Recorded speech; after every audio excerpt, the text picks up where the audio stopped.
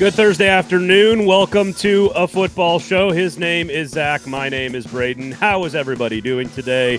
Big show planned. Huge week 4 in the NFL. Huge week 5 in the SEC. Good afternoon, Zach. How are you, sir? I am doing great. I'm doing pretty fabulously. Oh, well, that is quite an improvement on last Thursday's attitude and demeanor. So we're in a better place. We're in a better spot this week as we head into week 4. Big Titans Colts matchup. You've got a sort of a recipe, a building plan, a construction of a win for the Tennessee Titans. What does it look like? How does it need to go down in Indianapolis against the beloved Indianapolis Colts, the beloved coach and head and GM and ownership combination of Frank Reich, Chris Ballard, and Jim Irsay, just all humans that Titans fans just love to tweet about. Lots of stuff in the SEC, of course, in week number 5 as well. Kentucky and Ole Miss, Bama and Arkansas. You've got a topic about the Tennessee Volunteers and the college football playoff. Is that correct? That it's basically us talking about Joe Rexrode's comments about it. Well, we do like talking about Joe Rexrode. There's no question about that. No doubt. And of course, so we got a lot of stuff to do today on the show. We'll break down the matchup again in the NFL and all kinds of stuff in college football as well. Make sure you get into the comment section. Try to get you guys involved in the show as much as possible. So if you want to comment, you got questions, you got takes, spew them right there in the comment section. Turn all the notifications on as well. Zach, where can people find you and all the other work that you do throughout the course of this great week? Head over to YouTube. Head over to BroadwaySportsMedia.com. Head over to Facebook. Head over to Twitter at FWordsPod. Head over to Facebook for, everything under the sun as far as at 440 Sports. Then you also have at Broadway Sports Media.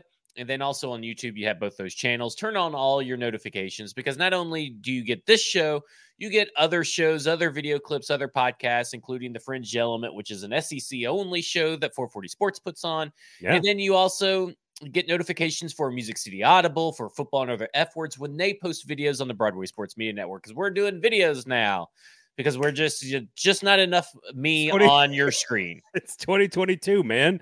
Everything's got to be on video. No, it's wonderful. It's fun. And, of course, it's also why we got the Weiss Liquor sign in the background here. So make sure you swing by Weiss Liquors, family-owned and operated, locally owned liquor store in East Nashville. Search Uber Eats Weiss Liquors and get the booze delivered right to your house in as quickly as 20 minutes. Of course, then you got the logo right here. The Kingston Group right there. BuildKG.com is the website. Just give them a call.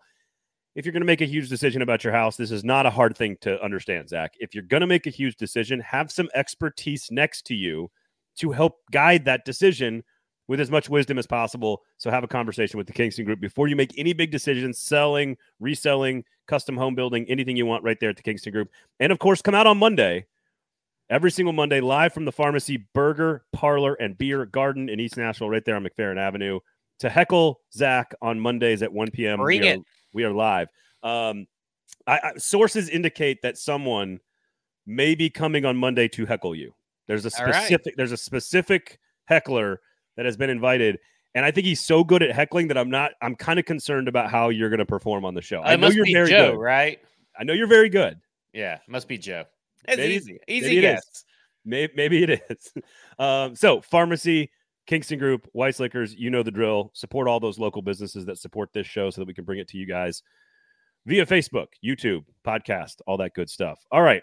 The Tennessee Titans have won 8 consecutive road games in the division. They are going for number 9 this Sunday against the Indianapolis Colts. They have won 3 in a row in Indianapolis. They have won 4 out of 5 against the Colts. This is a team that people hate with a lot of passion. And, of course, there's not many records in the NFL. Not many teams have ever won 9 or 10 consecutive road games in the division. So they are this will be one of the longest streaks in the history of the NFL, or at least the modern history of the NFL, should they get to 9 wins. I don't know. Is this a must-win situation for their playoff hopes? I hate using that phrase, Zach, because they are not eliminated from the playoffs if they lose this game. I'm assuming that's not exactly what you meant. Well, I don't think it's an automatic elimination, but I do think that your road to getting in the playoffs is way more difficult if you don't win this game.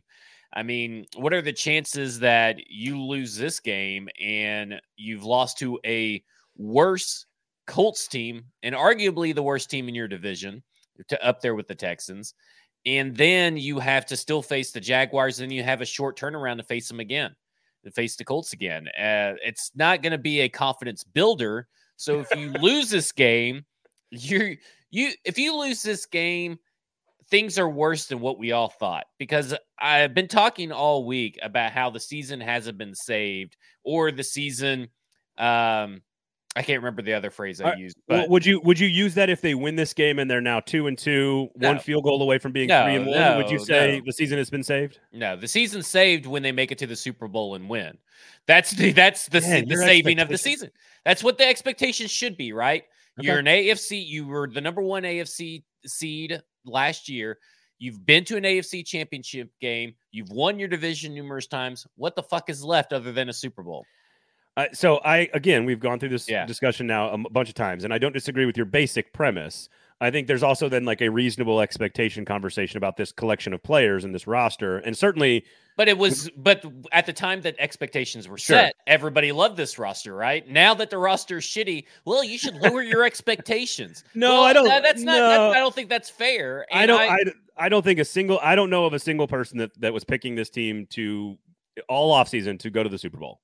It should be the fans' expectations and the internal expectations of the coaches and the players in the front office. Right. But I think rational human beings looked at this roster the day after whatever, pick a benchmark, the free agency, the draft, the playoff loss, whatever it was. And I think almost everyone agreed, okay, they're one of the best teams in the AFC. They're probably still the best team in the AFC South, but they are not one of the top. They're not better than the Bills or the Chiefs or whoever. Now listen, we said on this show numerous times how deep the roster was and how good the roster was. Were we wrong? Yes.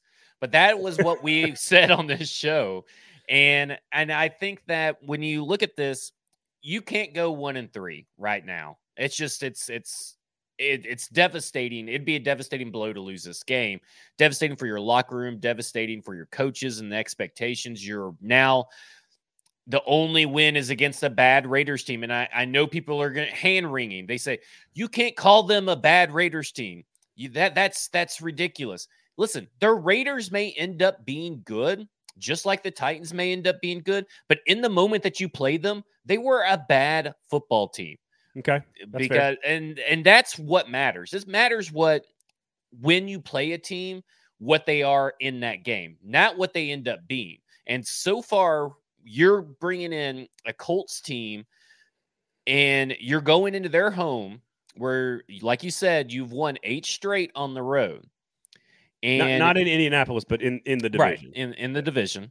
And they won 3 straight in Indianapolis. Great story.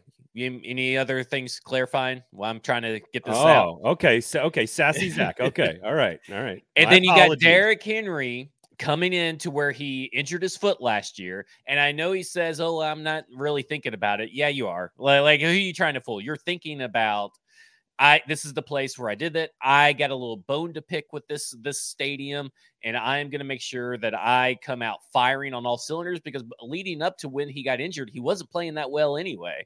So all of this to say, there's so much riding on them walking away with a win.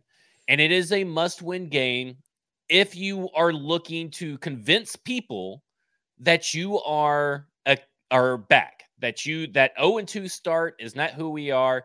We are that first half Raiders team, right? That's who we truly are. So we got to go in here and we got to beat this shitty ass team that is way worse than any of the opponents that you face. They are worse than the Giants. Really? Okay. All right. That's interesting. Hands down. That's interesting because a team worse than the Giants just beat the Chiefs on the road. The Chiefs beat themselves. I agree, and they made mistakes and they gave up a late touchdown, and it's one of those. It's almost like that game though is why I don't feel like. Again, I also have this weird personal thing with the phrase "must win" because by definition it's not. They're not eliminated, but that's just like a weird media thing that bothers me. I think the broader point that we're trying to make here is, again, I think the Bengals were 5-4 last year before their bye week. They go into the bye week, they win a bunch of games down the stretch, and they get real hot. And I think I have long believed in the NFL that as long as you are 4-4 halfway through your season, that you've got a chance to be a great team, that you can win the Super Bowl, that you can win your division, that like anything can happen if things fall into place, right? Because everyone is so even. And so I don't think that the season is over with a loss. I don't think you can look at last week and say that the Chiefs are terrible or that the Colts are great, because you can't. I just think the NFL is this monster where week in and week out, it's not about the one set of data. It's about how it all puts together at the end of the year. And I don't think a loss this weekend changes. Like, I guess it depends on how it looks. If Derrick Henry once again cannot run the football, and the Colts have been elite at stopping the run, if they cannot run the football again, and the playmakers aren't there, and the defensive line's not pressuring the quarterback against a quarterback that has been under nothing but pressure all season, it's about how it looks to me more than I just think it's so early in the season to start throwing things away like a whole year, if that makes sense. Well, I look at it this way. There's just so much surrounding this team right now. There's questions about their offensive coordinator. There's questions about second half woes. There's questions about Derrick Henry's viability. There's questions about this defense. The questions about the in-game management, the penalties. There's all kinds of questions. Essentially, everything we said about this team heading into the season has been debunked like 100%, other than the O-line is pretty much the only thing that we got right. The O-line and the defensive line. We got the trenches right. So we at least got like 2 things out of 32 things that we predicted about this team. Well, and I guess that's my point, is that I don't think the jury and the verdicts are in on some of that stuff yet. I think you have to play 10, 12, 14 games before you can definitively say this specific player, like, again, I think Shane Bowen talked about it today with Caleb Farley. And again, I don't like that he's comparing it to a rookie and Elijah Molden from last year, but he said, Elijah Molden went through this process at the beginning of last year. Problem is that Caleb Farley's not a rookie, but that's neither here nor there. That there is this growth that happens, that a player becomes who he is later on in the year. And so I'm just more on the conservative side of, I thought this team was going to be pretty good. I thought this team could win the division. I thought they were going to be good at X, Y, and Z and bad at X, Y, and Z. And I'm not ready to sort of change all of that just yet. But you lose to Indianapolis in a bad way, in an ugly way, where you can't run the football, you can't pressure the quarterback, and Matt Ryan carves you up. I'm starting to change some things, because to your point, this is not a great Colts team. Well, I look at the Caleb Farley comment and I'm thinking to myself, the immediate thing I'm thinking to myself is, well, y'all let Elijah Molden still play. I mean, they let him play. Like, that does nothing for me. I think it's a great sentiment. I think it kind of shows that maybe they're like, we really haven't given up on Caleb Farley, or we are still hoping that he comes around and does some stuff, and maybe we're just not going to coach him. But they let Elijah Molden play. So I think that goes also to that Elijah Molden and Caleb Farley from the outset have just been 2 different players. I think Elijah Molden is closer to Roger McCreary in football IQ and attitude, work ethic, all that kind of stuff. Prepared for the game of the professional world. Right. That's neither here nor there. If let's say this, let's say an exact game script happens like the Raiders game. They come out, they're firing in the first half. They have this humongous lead, and then the Colts use Alec Pierce, and he abuses Terrence Mitchell all in the second half. Down the sideline, second half, he's making all these plays, and the Titans barely win because of a failed, Matt Ryan fumbles trying to do a 2-point conversion or something. You still don't feel good about this team, even with the win. You feel good about their chances of winning beating some players and teams in the AFC South because they suck, but you still don't feel good about this team because of a win. So in my mind, this is a must-win game. And, heading into the season, this was going to be a must-watch game. And now it is a must-watch for their fans and stuff, but for the general NFL, who gives a shit about this game, from their perspective? Nobody cares anymore. Yeah. No, it's definitely lost some national luster. There's no question about it, especially with Jonathan Taylor and Derrick Henry not looking like and playing like, or the offensive lines playing like themselves. Again, Matt Ryan has been sacked 10 times in the last 2 games. Matt Ryan, 10 times. He's fumbled the ball 7 times, and he's thrown, I think, 4 interceptions. So he's lost 2 fumbles. That is 7 fumbles, 6 turnovers, 10 sacks in the last 2 games for Matt Ryan. It's like, and this blaming the offensive line for everything is is kind of wild to me. Like, I kind of think that's it's him, right? I mean, this is kind of what we said at the outset about Matt Ryan, is that, do we really believe in Matt Ryan? And now he's kind of proven, hey, there's one thing we got right. We're starting to get the points back up. No, I think I think the thing we said in the summer was, if the arm is still strong enough to make throws, he can be a dangerous player because he's so heady, he's so smart, he's been around a long time. Shane Bowen said it today, like, teams that are playing against him have to throw a whole lot of stuff against the wall from a disguise standpoint, because he sees it so well and prepares for it pre-snap. It's whether or not the arm is good enough to execute the thing his brain sees is the question. And it's why you see him with 37 pass attempts last week for 222 yards. That is 6.0 yards per attempt. That is terrible for an NFL quarterback, which means, as expected, another thing we got right, they are playing a short offense, throwing the ball short, playing that quick passing game. Does that slow down the Titans pass rush? Who is the Titans pass rush this week? A lot of questions there on who's actually going to be on the field for them.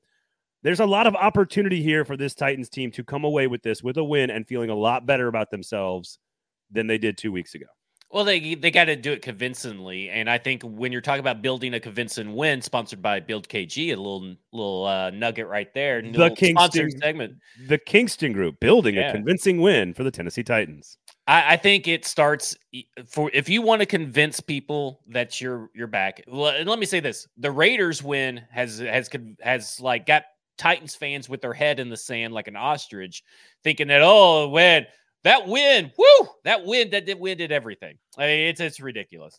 Anyway, who's saying that? Oh, all kinds of people. You just got. Well, but I guess if you're gonna ride the roller coaster in the NFL like that, then that's fine. Yeah. But just admit that you are riding the roller coaster. Right. I guess I'm the opposite type of person, where it's like, I don't think a loss is a huge deal. I don't think a win is a huge deal. Let's see where it all shakes out in the end. You're just very apathetic. You don't like making proclamations because you don't want to be wrong in the end. Oh, I don't give a shit about being wrong. That's my wife. I'm wrong all the time. But the NFL is impossible. Like, the NFL is different than college football or the NBA or all these other sports, like the World Cup. The U.S. World Cup team is not going to do great. Okay, I feel fine about making a proclamation. I'd love to be wrong about that, by the way. But in the NFL, like, you literally can just be average at everything, and all of a sudden one thing starts to go right, and all of a sudden you win your division and you're playing in the NFC or AFC championship game. It's a fucking weird game. It's a weird sport. Everyone is basically even. So I think what you brought up with the pass rush, that's the big key. You want to build a convincing win, you got to be able to rush Matt Ryan. And I think Bud Dupree's obviously a full participant on Wednesday's practice. He's also was being interviewed in the locker room. No question about it. Unless he re-injures himself between now and then, Bud Dupree is playing on Sunday. And that is a huge lift for this team. You got a Denico Autry revenge game in the book. If you watch the Raiders game, Denico Autry was throwing men around. He was abusing offensive linemen so much that Jeff Schwartz went on Twitter with the clip of him actually throwing offensive linemen. It was like all up in arms at this offensive line, some kind of block or something. So, like, that's how good Denico Autry was. And when you got Bud Dupree back, that's a little bit less snaps for Rashad Weaver, and you can maximize his talent, keep him fresh. And then you're going to have Jeffrey Simmons there, who's a regular abuser of Quentin Nelson. The pass rush right now is trending in the right direction to have a big game. And when the pass rush has a big game, your cornerbacks have a big game. And Christian Fulton, all he has to do. And listen, I know this team hates playing man to man. Just not with Terrence Mitchell. Yeah. Just do not put Terrence Mitchell on Michael Pittman whatsoever. It should be Christian Fulton or Roger McCreary on Michael Pittman, and it should be the other guy that's not on Michael Pittman should be on Alec Pierce. Make money. That's it. Yeah, that's all you got to do. And this Jelani Woods, he's got a big pass radius and everything. That's fine and all, or pass catch radius. That's fine and all. It doesn't really matter to me. Here's how you build a convincing win. Because we're going to go to the offensive side of the ball. Well, wait, can I add one thing on the corners? Because I want to add one thing with Caleb Farley. If this is the path Caleb Farley is going to go down. Now, again, there's a long way to go in his career before we even have any true knowledge of what, total bust or great player or whatever. We've got an idea, but it's still very, very early.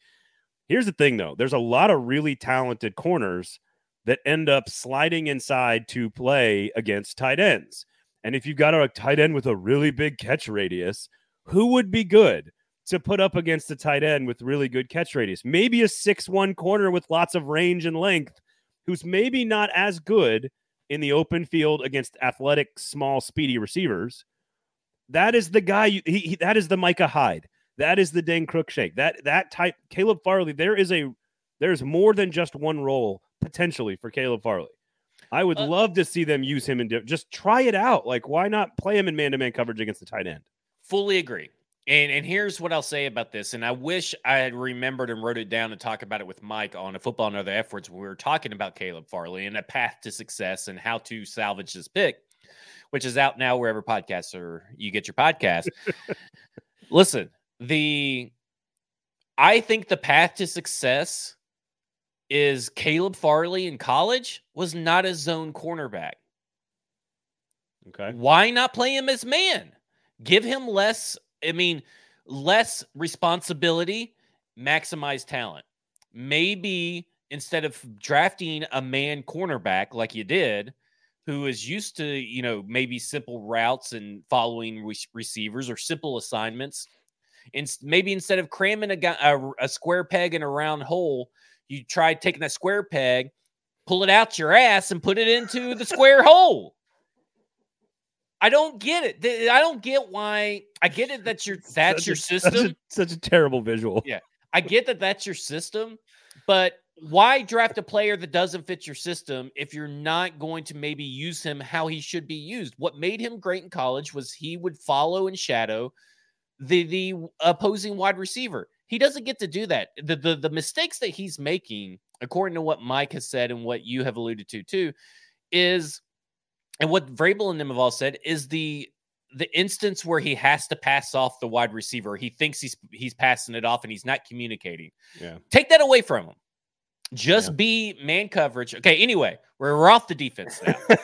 I want to keep talking about. But you agree with kind of that could be a path. Why for him not? To, why I not why not have your man cornerback be a man cornerback? Whether that's on the tight end or whether that's on a wide receiver on the outside that's 6'4" and 200 something pounds, and not putting Terrence Michelle on there, and I'm calling him Michelle on purpose, and putting him out there.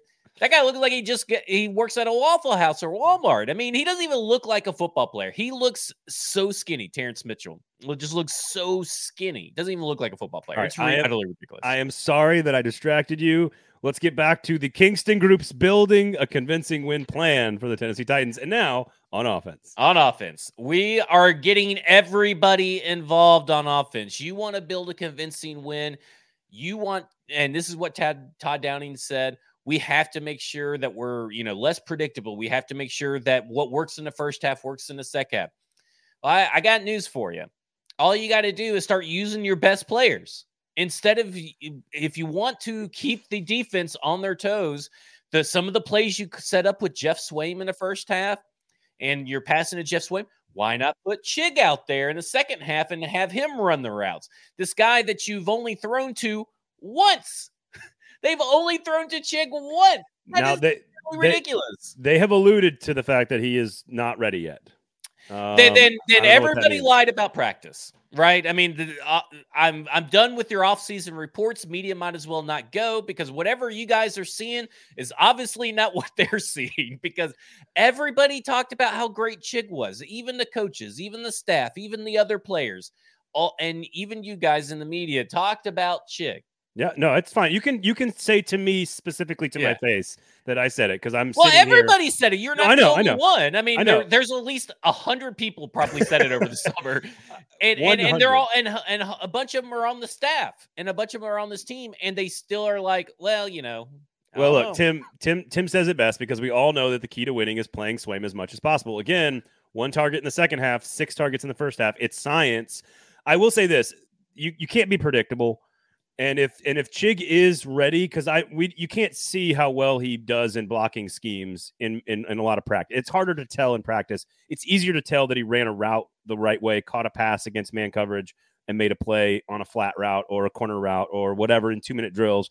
It's easier to just see it and say, oh, he looks like he can do that well. It's harder when you're out there on the field and you can't in a game. And if all of a sudden he's an automatic indicator about what you're doing, then obviously he's not 100% there yet. They've said this about they don't Treylon. have a problem with doing that with Cody Hollister. And maybe he's an automatic indicator. Well, I don't know. They've thrown the ball way too many times with Cody Hollister on the field. I think I'm with you. I want to see all the different weapons involved. Kyle Phillips, we don't know about his status. We'll see what he looks like. Treylon Burks did not practice on Wednesday. Not worried about it. I'm not worried about it either. I do think that we are building towards one big monster game for Treylon Burks at some point. I don't know if it's this week, but there's going to be that 8 for 122 and a touchdown. And there's going to be the national media is going to be like, oh, look at this guy. And it's just going to kind of be slow progress for Titans fans to see him kind of continue to grow, because every time he touches the ball, he's picking up 9 or 10 yards or 12 yards after he catches it. So yeah, the national media has been, even after this game, which I'm very surprised this was the narrative coming out of the Raiders game, was Treylon Burks is about to go off. And he wasn't even really used that much, and he wasn't really that great during the Raiders game. Now, he did, he broke open a lot of routes that was missed on. So maybe that's what they're seeing. I just was a little surprised that people are actually watching all 22 of the Tennessee Titans in the national media. Yeah, that's the one that's shaky, apparently. Yeah. Let me ask you this, though, about do you want to see Ryan Tannehill run the football a little bit more? Use him more creatively as well.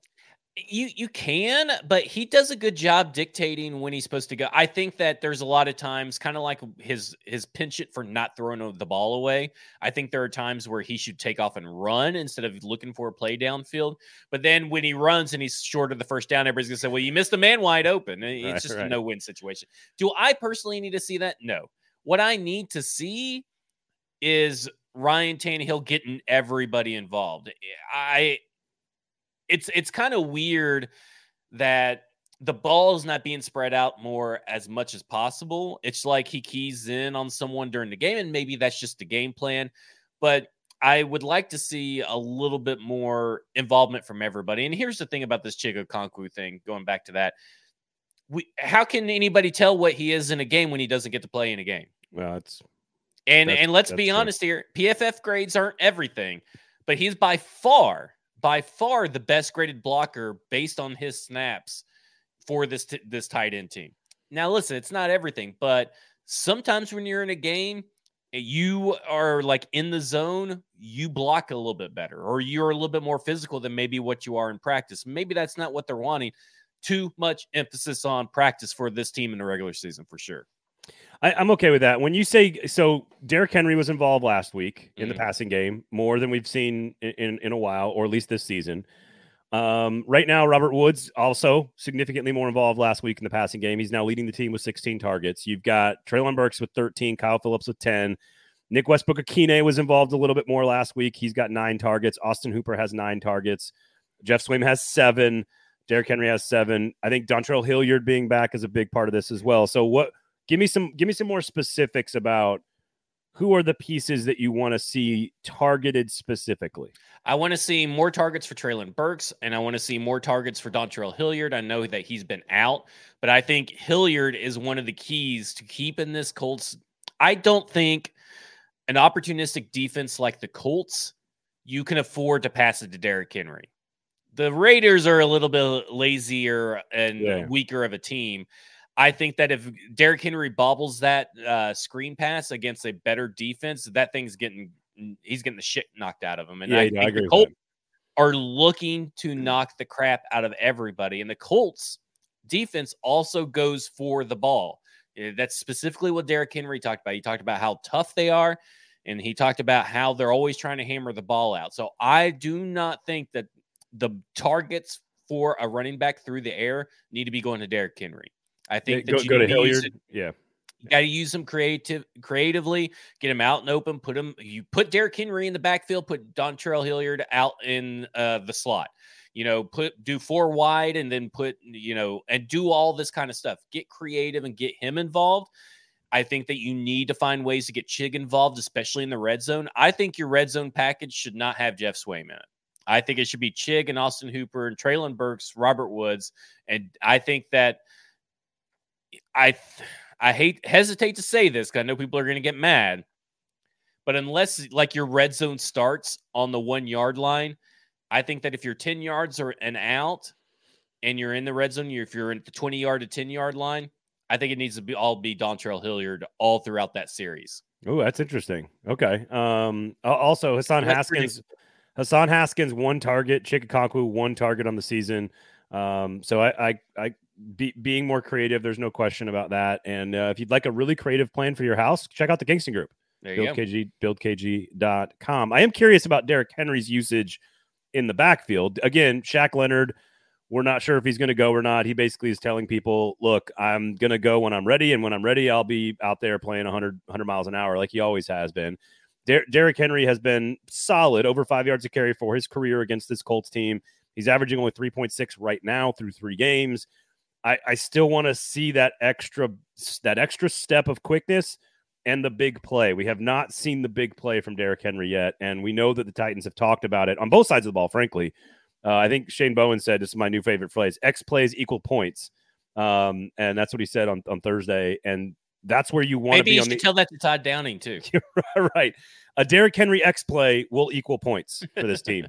And that's not a complicated equation, I don't feel like. Well, they're built kind of like what you said about Traylon Burks, about them building and building and building up to he's going to have his monster breakout games and probably at a continuous level. I think that Traylon Burks has a level of consistency to his game, but Derrick Henry's building and building and building to the big play. I mean, those big plays, he knows he hasn't gotten one yet. We know he wants one. You know, he would love for the first one to be against the Colts and embarrass some people on the Colts team. We're building up to that. And I think that you're going to see at least one explosive play from Derrick Henry on the ground. And I'm going to go out on a limb and say 2 explosive plays from Traylon Burks in the air. Burks is the guy that I would have targeted as well for that kind of prediction. I think it's interesting, your point about the human element, that he sort of like completely like brushed off the question about returning to the same place where he got hurt. I mean, I don't know, like if it's the same guy tackling you in the same stadium on the same field, I don't know how you're, as a human being, you don't have that in your head somehow. I mean, and again, we're now 4 games. This will be the 4th game of the season, and we're still waiting for the big play. So, and it didn't happen in the playoff game last year from Derrick Henry. So we have not seen a big play from Derrick Henry since the injury. So I don't know how it's not a part of his, even if it's just a tiny little kernel in the back of his brain. It's hard to take that human element out of it. So yeah, I think it's fine to act like it's not bothering you, and I'm not saying that it's wrong to not think about it or to think about it, but I mean, he's thinking about it. I mean, it's just human nature. You can't block out that noise. I'm not saying that he's concerned or worried. I think he's using it as fuel. I don't think he's using it as fear. I think he's using it as fuel. What do you think about the injury report? Ola Adeni, you've already talked about Bud Dupree. Christian Fulton will be out there. Ugo Amadi could be back out there this weekend. Amani Hooker and Zach Cunningham did not practice on Wednesday. Amani Hooker was a concussion. That's something that we were talking about you were talking about injury reports or something in the offense. And that's a huge thing. If Amani Hooker's not ready to go, I guess Lonnie Johnson's back there, or possibly you put Ugo Amadi back there. Maybe you call up Theo Jackson. But either way, Amani Hooker, because how it goes is Amani Hooker has to be a full participant in practice, or I believe it's full participant, but he has to participate in practice throughout the whole thing. And then he gets tested, and then he gets cleared. And he gets tested the next day. So you only have, right now it's Thursday. If he ain't practicing on Friday and getting cleared on Saturday, he's not going. And that's huge. So that's something to monitor. I don't know where he got the concussion from. I don't remember him leaving in the game against Las Vegas, but that's a big to do right there. That is something to keep your eye on, because I'm not saying that the Colts are the team that you would want if someone was injured, but they kind of are, because who's their deep shot Well, guy. But he's a good red zone. He's a good goal line red zone guy. That's the problem I have. What I was thinking too when I was thinking about the Hooker injury, I mean, your first thought is deep safety protection for great receivers. But the second thing you think about is versatile and dynamic running backs. And you can't argue about that with the Colts, with Taylor and Hines. They have two versatile and dynamic players that they can use in a lot of different ways. And a lot of times it falls on David Long or Amani Hooker and Kevin Byard to make some of those plays. A lot of those plays in the open field, which is what Amani Hooker is so good at, which is tackling players in the open field. And if that's somebody different, I don't know how much I trust that guy to come up and make that tackle on 3rd and 7 and Taylor catches a swing pass and he needs to be tackled. I trust Hooker to make that play to make it a 4th and 3 or whatever. Like I trust him. I don't know if I trust any of those other names you just mentioned. Yeah. So. If Ola Adeni limited practice, if he's another limited practice today on Thursday, and then on Friday he's another limited practice, I'm feeling pretty good that he may play. And you talk about this team needing a pass rush. They need all the speed they can get. And Ola and Bud Dupree are by far the most accessible, available pass rushers, and they need it. I assume with Joe Schobert being signed that it's not looking good for Zach Cunningham, at least this week, but at least Zach Cunningham has avoided the IR. At least a lot of these players have avoided IR at this point. $47 million sitting on IR. More than any other team in the NFL right now. What is a convincing win to you, Braden? What does that look like? An offense that is run through Derrick Henry, a defense that creates problems for a quarterback and an offensive line that have had nothing but problems, turnovers, sacks, fumbles. He's been under pressure again. 10 sacks the last 2 games. I want to see Matt Ryan playing with very short clocks. I want to see the offense run through Derrick Henry, and I don't care about the score per se. I don't care 24-21. Like I don't care about if there's a late touchdown for the Colts. Like I don't give a shit about the score. I want it to be about Titans football, which is the front line destroying the quarterback and disrupting plays and rhythm, and the offense running through their star tailback with some play action to Burks down the field. So it's about get back to basics. And if they can get back to basics, go on the road and beat a pretty good defensive team. Like this Colts team, 77 yards rushing in week 1, 96 yards rushing 2 weeks ago, and 23 carries for 58 yards by the Chiefs last week. It's a good defensive team that might have Shaq Leonard back. It's all about just get the W and do it your way. And that would convince me to say, all right, they still have a chance to win the division. They still have a chance to get into a playoff situation where they could win a game. My convincing win would be, if you want me to believe that this team can kind of ruffle some feathers down the line with some of these other better AFC teams, then I need to see a 28-10, 28-7 kind of win. Okay. Just because I need to see that they are able to play a full 4 quarters. That's, to me, is why in the scenario in my head, because we've seen it so often, the close loss usually means disastrous second quarter. And I got to see, 14 points in the first half, 14 points in the second half. So I got to see some consistency through 4 quarters of football on offense. And this defense, even with all the injuries, the Titans defense, even with all the injuries, matches up so well. And let's not forget, Jonathan Taylor has a toe injury, and he missed his first practice this week in his career. That was a pretty amazing stat, by the way. Yeah, pretty crazy. But if he's got a toe injury, he may not be 100%. He had tough sledding, this previous week. You got to be able to contain Jonathan Taylor, because that is the guy you got to contain, and let your corners do their job against Michael Pittman and Alec Pierce. You match up so well with this Colts offense. Yeah. There's no reason that they should score more than 10 points, more than 14 at the very max. No, I like the Titans plus the 3.5. I thought that number seemed a little off to me, but I think the Titans should go up there and win. But again, this is where I just go back to it's the NFL. Right. Who freaking knows? Like, there's no way to ever know. And especially this Titans team, which always plays up to good teams, down to bad ones. How do we know? Like, we don't think the Colts are all that great. So is this playing down or is this playing up? Like, it's a really weird kind of emotional spot for the Titans to be in. But the season's not over with a loss, but it's getting close. That is for sure. Anything else with the Titans you want to add here How about this? Third down defense, something to watch as well. They've been great on third downs. They were elite last week against the Raiders. They've been really good this year. Keep an eye on that on defense. And then X plays, of course. Yeah, I don't know. What else? The Colts got healthy today because I just pulled up some tweets here. Jonathan Taylor's back at practice today. Stephon Gilmore's back at practice. Ryan Kelly's back at practice, and so is Yannick Ngakoue. So they got from yesterday to today, they got really healthy. That's a lot of dudes. those are like four of their most important players.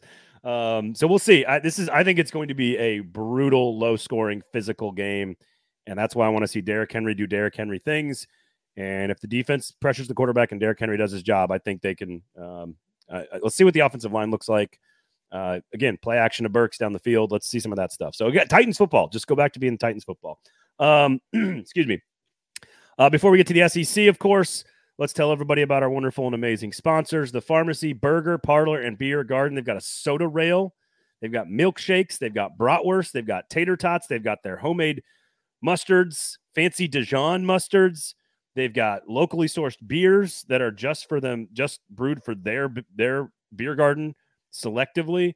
It's a great place to hang out. You can come on Mondays at 1:00 and heckle Zach. I don't. What else do you need out of a burger, parlor, and beer garden? There's nothing. I mean, it has everything you could ever want, especially on Mondays at 1 p.m. Central Standard Time. Yeah, right. 2 gas bags sitting at the bar talking about the Titans. What everybody's always dreamed of while they eat a burger. I will say, lots of vibes, though, in that courtyard, in that garden back there. Lots of good vibes. So go check it out. You can get out of there for like less than $50 with the kids menu, too. Great place to take the kids. Lunch spot during the work week. Just go check out the burger, parlor, and beer garden. The Pharmacy right over there on East Nashville. And it's patio weather, baby. You might as well get your ass out there. Get your ass out to Pharmacy. Hot damn, is it finally patio weather? It's 3 months late, but I don't care. It's here. And if you want to sit on your own patio with a little booze, check out Weiss Liquors. Just search Uber Eats, and they'll deliver the booze right to your house. Zach? They drive so you can drink. Is that a better setup for you, honey? Yeah. Okay. Well, it just doesn't work that Weiss Liquors. And I'm like, Weiss Liquors. That's the setup. It's a tag. We've created the tagline. Yeah, but you got to actually explain what the tagline is beforehand. That's how taglines work. That's a good point. So go to Uber Eats, search Weiss Liquors, have the booze delivered right to your house in as quickly as 20 minutes. We've already talked about the Kingston Group as well. All right. University of Tennessee making the college football playoff? What? Explain. It may be on bye, but are they saying hello to college football playoffs? Jesus Christ. The Vols are off, but is the college football playoffs on? This stems from I caught Joe versus Jared last night when I was walking Huxley, and they were it was Joe versus Caroline, and they were talking about what Joe said was essentially that if UT plays really close and loses to Georgia and Alabama, and those are their only 2 losses because they have a really great resume everywhere else, that if USC were to be like a 1-loss team but still win the Pac-12, that there's a good chance, very good chance, or that the UT would be considered and get in over a 1-loss team and Pac-12 champion into the college football playoffs. What do you think about that? Because I got my own thoughts. All right.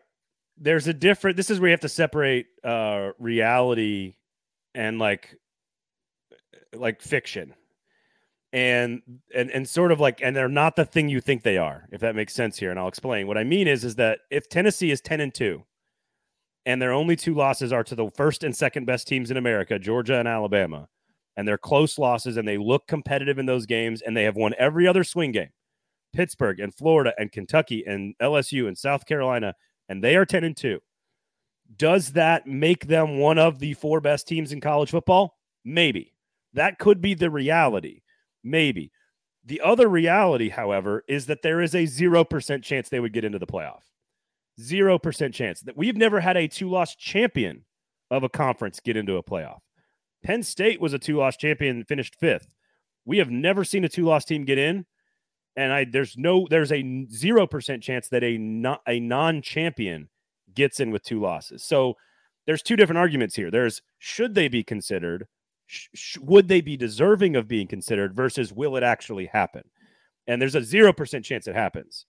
we can have a more nuanced conversation about would they be deserving of the conversation. I think they would, but 12-1 USC is going to get in ahead of a 2-loss Tennessee team that doesn't win its own division.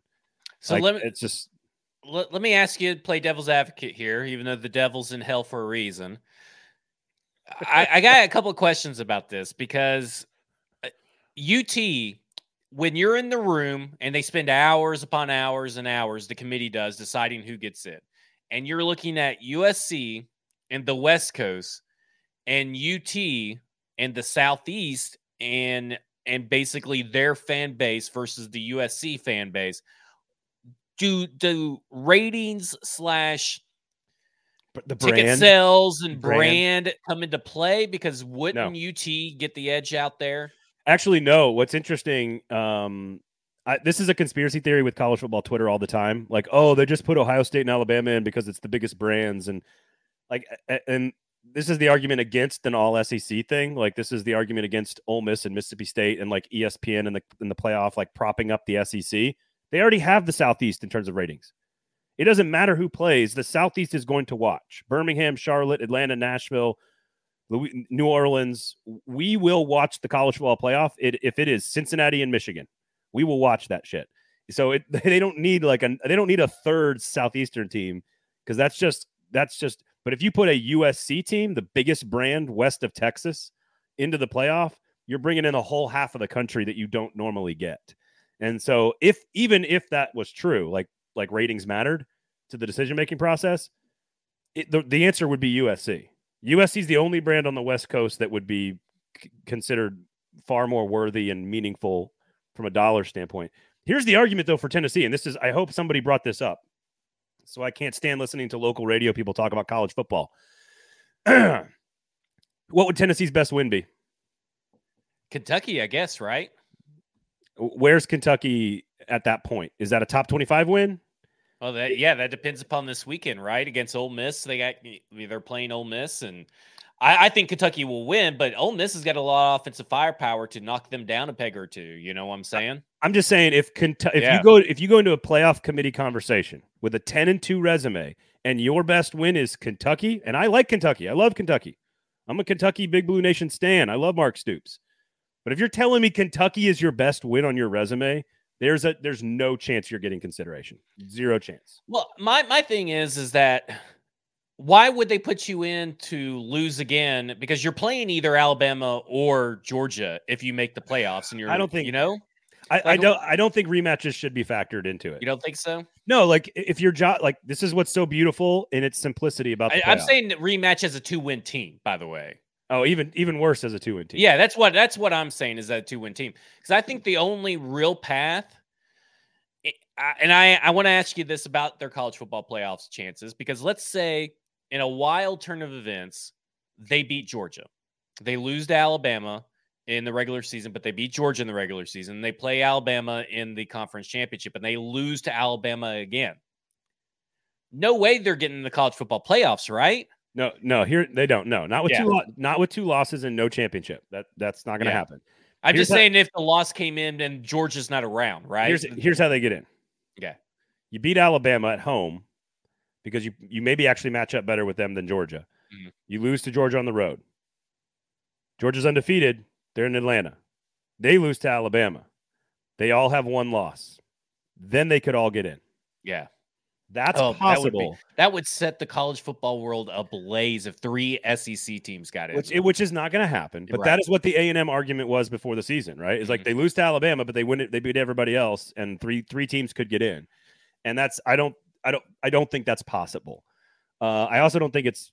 I'm also not ready to say that this Tennessee team is complete enough to go 10-2 and play really well in both of those games. Like I think they're going to get boat raced by Georgia. I think they're going to hang with Alabama for 3 quarters. The question is what happens in the 4th quarter. And then they still have to play perfectly every other game. Like they have to be perfect. And I just don't think the resume is there for a 2-loss team to be considered. Like the Big 12 could have a 1-loss champion. There could be Michigan. Here's the thing. Michigan could be 11-1 at the end of the regular season. And their only loss could be on the road to Ohio State. That Michigan team would have a better case to get in than Tennessee. Wouldn't that be crazy if there were 2 Big Ten teams and 2 SEC teams in the college football playoffs? God, that's my dream come true. Because it's for 2 reasons. Mostly because Twitter would be really upset about it. Yeah. That's number one.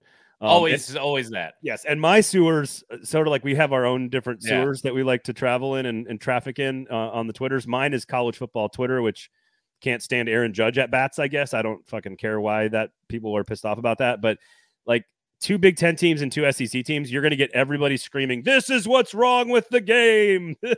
It's the power 2. The sport is being ruined. Blah, blah, blah, blah, blah, blah, blah, blah. Here's how the sport's not ruined. Ole Miss, Kentucky this weekend.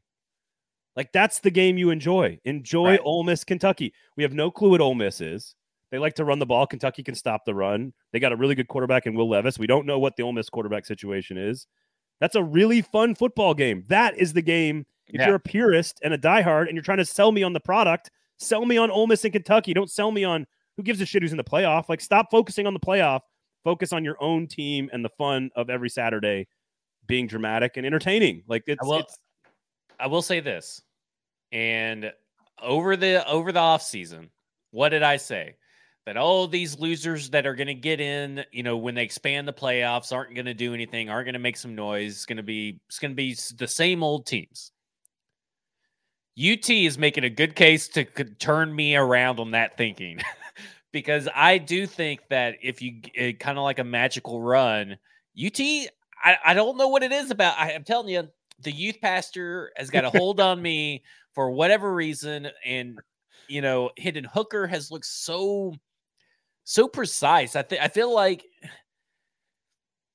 what do you need to see out of Hendon Hooker? Yeah, that would convince you that he could play in the NFL.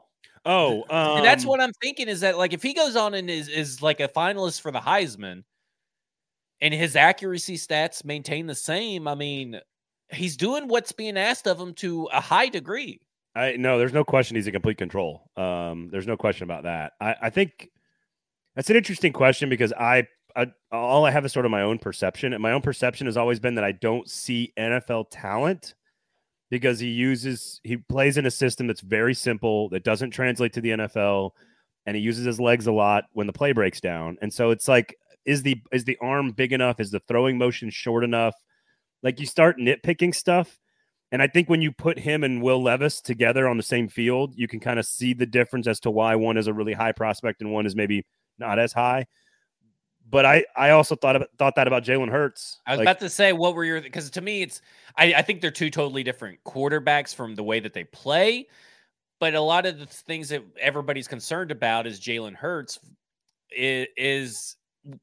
I'm still holding off that bad Jalen Hurts is on the horizon. It's possible, right? But I was a big fan of Jalen Hurts coming out of college. I kind of wanted the Titans to draft him over their various disasters of the 2020 NFL draft, because I thought that he could sit behind Ryan Tannehill, similar to Malik Willis, sit behind Ryan Tannehill and this would be the perfect offense for Jalen Hurts. I'm still out. Jury's still out for me on whether this system is great for Malik Willis or not. That's totally different discussion. So I just wonder, Hendon Hooker would not work here, but I think Hendon Hooker somewhere else. Yeah. I think it's interesting that they actually do have some similar comparisons mentally. Yeah. They're both extremely mature. They're both very hardworking, sort of clean cut, like, leader of the team, ambassador of the offense kind of guys. Like, they're just very, very well respected in the locker room. Like, there's no sort of like nonsense around. There's no noise around Hendon Hooker of any kind, right? Like at all, nor should there be. How does he play against Georgia? I think Georgia's the most professional defense. Alabama's as well. Those are the 2 most professional defenses he's going to face this year. So a lot for this Tennessee team is still left sitting out there, and we're going to find out and learn a lot more. They got LSU next weekend, and then they get Alabama at home, and there you go. So, all right, let's rapid fire these last SEC questions. I got 2 for the Arkansas-Alabama game. If Arkansas wins and pulls up the upset, what does that say about Arkansas? What does that say about Alabama? Alabama, it's all about, like, are you just not as good as, like, has everyone gained ground on you? And especially on the road, where last year they struggled against Florida, they lost to A&M, they struggled against LSU, they struggled against Auburn. This year they struggled against Texas, like really close games. They have not been the same dominant Nick Saban Alabama dynasty team on the road. And this is a big test to me. Like, do we see Alabama turn a corner and become themselves again in that old dominant Bama that we're used to seeing on the road as a 17-point favorite? Or if they lose or even challenged, I have major questions about this team away from Tuscaloosa. Because, again, they're going to go to Knoxville in a couple of weeks. What does it say about Arkansas? It says that the loss to A&M was totally fluky, like it looked, because it was two of the craziest plays you'll ever see in a game, the fumble and the field goal, and that they are clearly one of the top three or four teams in the SEC, that they probably belong to be in the top 10 nationally. The whole narrative of Arkansas football changed with a win. Because, again, Nick Saban, you know what his record is against Arkansas at Alabama? No. 15-0. That's what I'm about to say. I can't think of a loss. I felt like it was a trick question. Nope. I'm thinking, it's like, have they ever lost? Because I know they've lost to Mississippi State a few times. I was like, did I miss an Arkansas loss during my college years? 15-0. 15-0. Nick Saban has never lost to Arkansas as the Alabama coach. Now, I like Arkansas plus the points because they're a really good. Ask. So that means that you think that Arkansas is going to slow Bama's roll. I guess technically, yeah. I think Alabama's road struggles packaged with KJ Jefferson's talent and their offensive mindset of being physical against Alabama's front seven. They're one of the few teams that can line up and hit Alabama in the mouth and like maybe even go toe-to-toe with them. We'll see. Maybe not. But if I'm betting on it, which I'm not necessarily saying you should do, I like Arkansas plus the points. Can Kentucky keep up with the rushing attack of Ole Miss that is just scoring a lot of points at a high rate? I think Kentucky does the one thing you can do to stop Ole Miss, and they are great against the run. You just mentioned it. Ole Miss wants to run the football. The problem with Ole Miss is they don't have the complementary passing game yet. Not that I've seen. Jackson Dart is not as efficient. Luke Altmaier sitting there.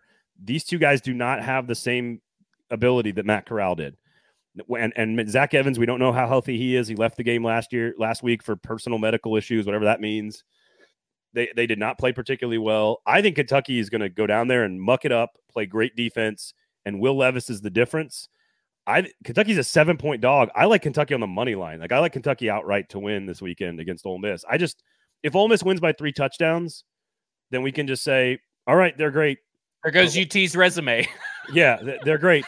But like they haven't played anybody. We don't know anything about Ole Miss. We don't know anything for certain about the Rebels yet. So we'll find out. That's why this game is so much fun. They are an unknown as an unbeaten, and Kentucky's also unbeaten, and it's just super fun. Only the second time ever in history of these two teams where both of them are ranked in this game. It's a pretty unique circumstance. So pretty fun stuff down in Oxford. Who needs to reach 4-1 the most? Texas A&M, Mississippi State, LSU, or Auburn? They all four, they play each other pretty much. Yeah, LSU's at Auburn, 9-point favorite. Tim, LSU minus the points. Okay. This is put Brian Harsin with a Y out of his misery. Which supposedly he's already been fired.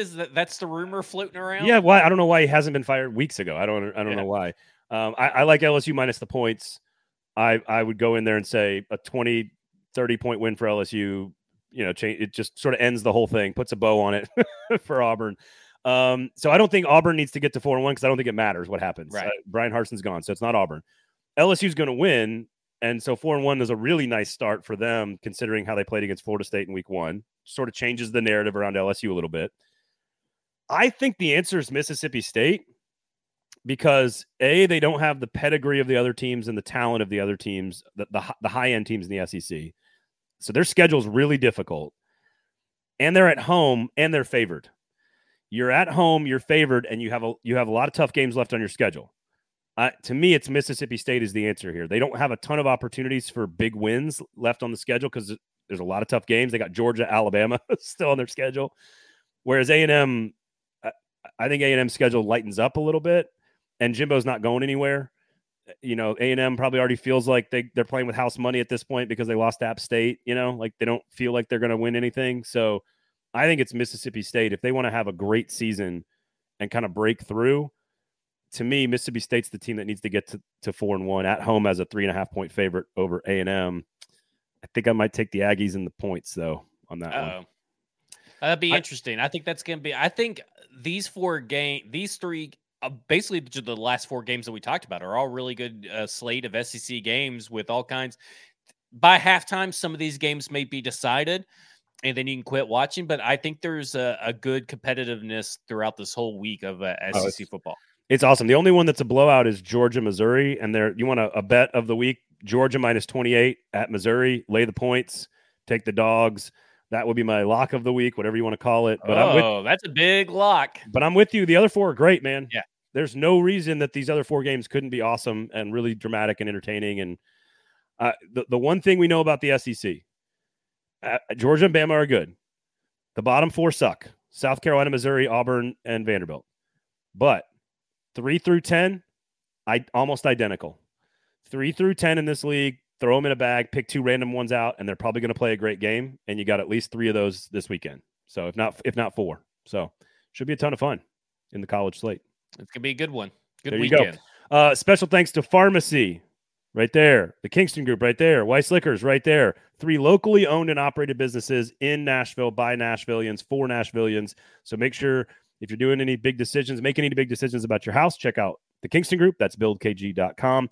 We'll be live on Monday recapping the Titans' hopefully victory at the Pharmacy. That's the Beer Garden and Burger Parlor. I don't know why I cannot get that correct. Over there on McFerrin Avenue in East Nashville. So we'll be back there on Monday. So make sure you check out the Pharmacy over the weekend. Great place to take the family for a nice burger or brat. And of course, Weiss Liquors, Uber Eats, search Weiss Liquors, have the booze delivered directly to your house in as quickly as 20 minutes. They drive so you can drink. So that was better? Yeah, it's a little bit better. That was a little bit better. All right. there we have it. Enjoy the weekend, everybody. Turn on all the notifications. Follow all the shows from Broadway Sports and 440 Sports. We appreciate all you guys. Have a great weekend. For Zach, I'm Braden. This has been A Football Show.